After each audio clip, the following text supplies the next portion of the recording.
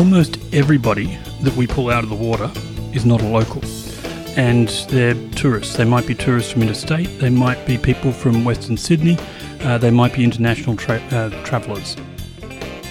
65% of people don't know what the flags are for. It seems so obvious to us because we've seen them all our life. It's really simple. Swim between the flags, and if the flags aren't up or the beach is not patrolled, go and swim somewhere else where they are up and where it is patrolled.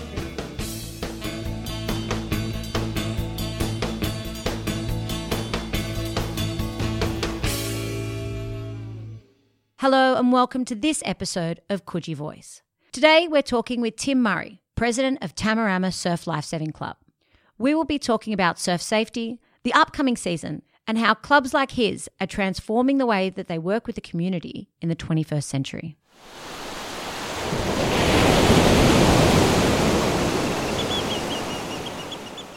Welcome, Tim. How are you going today? Marjorie, I'm fantastic. Thanks very much for having me along. No, pleasure to have you here. So, surf club season, it's about to come underway. Patrols are about to start. Tell us a bit about yourself. Tell us a bit about the club and what we should be looking forward to. Well, Tamarama, it's the most dangerous patrol beach on the New South Wales coast.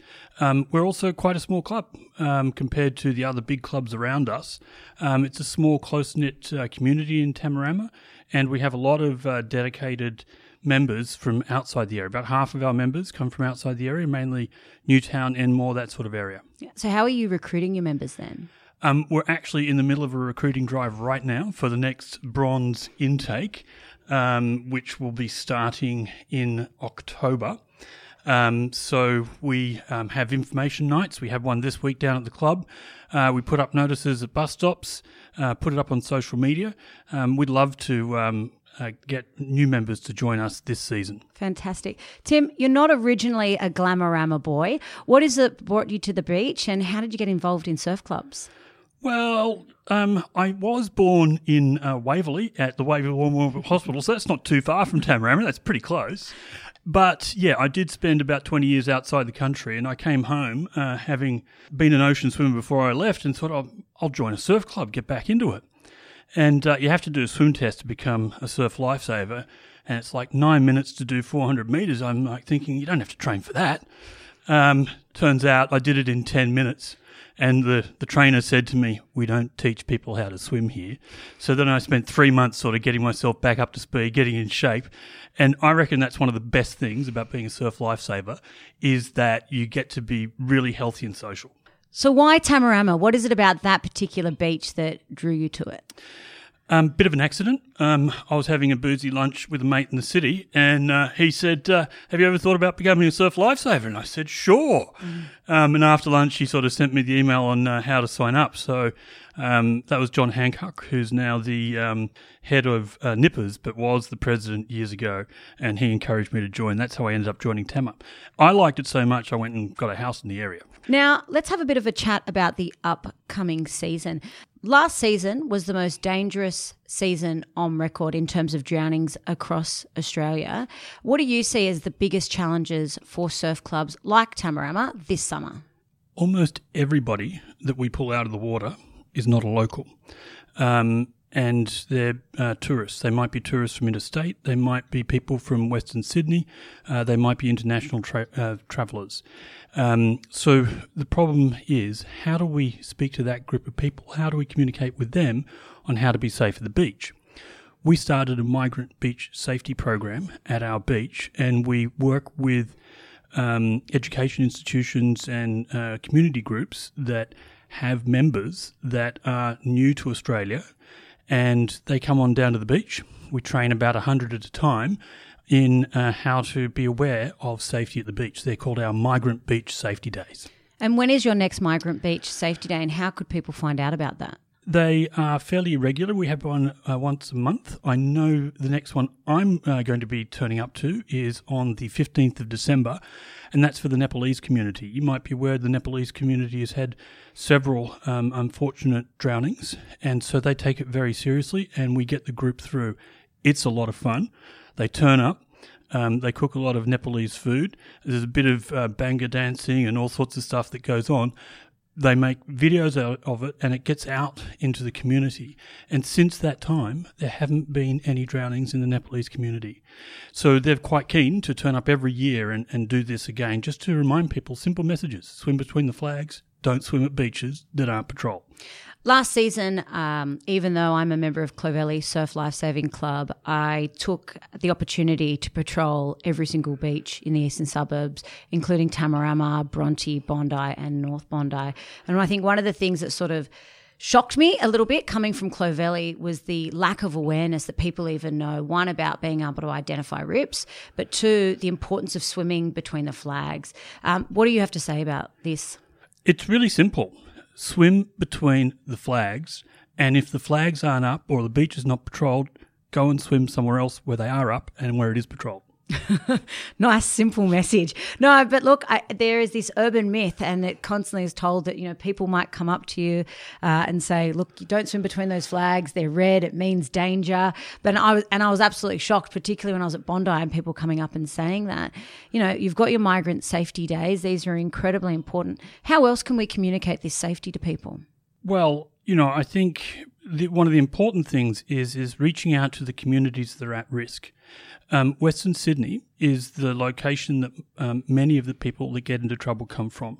And so we need to connect with groups in Western Sydney, which we do through Blacktown Council, Bankstown, and different community groups there to bring them along to the beach. Yeah. Everybody has a great time, and they get to leave knowing the good safety message. It's really interesting what you said about people not knowing what the flags are for. We survey people before the training and after. 65% of people don't know what the flags are for. It seems so obvious to us because we've seen them all our lives. Yeah. Switching gears a little bit. Growing up for me, surf lifesaving clubs were a bit of a closed shop. How are clubs like yours changing that perception? Yeah, it's interesting you describe it like that. And it's good to point out that it's the 40th year anniversary next year of women being allowed to join clubs. It's hard to believe they weren't allowed to be members until the 1980s. So the Migrant Beach Safety Day is all about us reaching out to get new Australians to come to our club and to join our club so that our club reflects that. We also have a lot of LBGTI members and many of the people who organise Lifesavers with Pride, that great group of LBGTI lifesavers that march every year in the Mardi Gras, come from our club. We also have a program called the Holidays program, where we have about 12 nippers, Indigenous kids that come from the Weave community group to join us every Sunday to do nippers with us. That's fantastic. So, Tim, Surf Lifesaving is the largest volunteer organisation in Australia. In your opinion, what is it about surf lifesaving that attracts people to it? It's a lot of fun. I mean, when you have to volunteer for several hours on the weekend and it's in the sun and next to the water, it's hardly like it's hard work. You get to hang out with your mates, you get to keep fit. It's a really fun thing to do. And being a member of your local community, as being able to sort of connect with the community is fantastic. Every time I go down to the beach, I'll run into 10 people I know because I'm a member of the club, and it gives a great sense of connectiveness. It's the fact that people who volunteer are happier and healthier and live longer lives that are healthier lives. So get out and volunteer. How many hours did you patrol last season? Ooh, this sounds like a technical question. I'm wondering if I'm being tested for proficiency here. I did 90. Wow. Okay, well, on the beach patrolling, I probably did about 50-something. Tim, thanks for being on the episode. Before we wind this up, there's just a couple of questions that I like to ask all of our guests. First one is, what do you love most about the eastern suburbs? Well, I'm on a theme here, the beach, and in particular, Tamarama Beach. But look, getting around the east, there are so many nice areas. It's quite a diverse area. Everywhere you go to Watson's Bay, you go to Bondi, Bronte. It's just so diverse and so many wonderful natural outdoor spaces, places to keep fit and go for a walk and enjoy your life. Absolutely. What do you see as the major challenges facing our community? I don't think we're taking enough action to improve our climate at a personal level. I think people need to put more solar panels on their roof and to use less energy. If there was anything you could change, what would that be? Right now, the solar uptake in our local government area, Waverley, is about 10%. I'd like to see that at 50+%. Okay. And do you think that the state has a role in helping with that? 100%. Absolutely. So final 3 questions. Where is your favourite place to eat, your favourite beach, and where can you buy the best coffee? These are very controversial questions, Marjorie. I have to be careful how I answer this. So I go backwards from coffee. You can't get a bad coffee in the eastern suburbs. They're all great. Safe answer. If I was to say anything but Tamarama, I'd get myself into trouble, but I have to put a plug in for Bondi. You can always swim at Bondi. It's a great beach. And eat. I love having lunch at Savda up in Bondi Junction. Oh, good place. I had breakfast there this morning. Tim, it's been great having you here on this episode of Coogee Voice. Now, if anyone would like to get involved in Tamarama Surf Lifesaving Club, how can they get in touch with you? Marjorie, it's been a real pleasure to be here with you today. And if people would like to come and join the best surf lifesaving club in Australia... They're fighting words, Tim. They are fighting words, and it is. We're starting another course in October, and you can just look us up online, Tamarama Surf Lifesaving Club, and on our website you can join up there. Great, Tim, and I hope to see you down on the beach. Thank you. Wasn't it great to hear from Tim Murray and all the great things that Tamarama Surf Club is doing? Now, before we go, I'd just like to acknowledge the passing of local legend Peter Moscott. Peter made his rugby league first grade debut for Eastern Suburbs in 1969 as the club's hooker. In the 90s, he was a Waverley councillor and he was a Waverley mayor in 2004 when Waverley Council became one of the first in Australia to introduce a smoking ban on its beaches. Peter married Margaret, a school teacher and sister to one of his Roosters teammates, John Peard. He was a well-known Bondi local, a staunch supporter of the Bondi board riders and longboards, and he started his league career playing for Bondi United in the juniors. Thank you, Peter, for the great contribution you made to our local area, on and off the field. You will be missed. Thank you all for listening.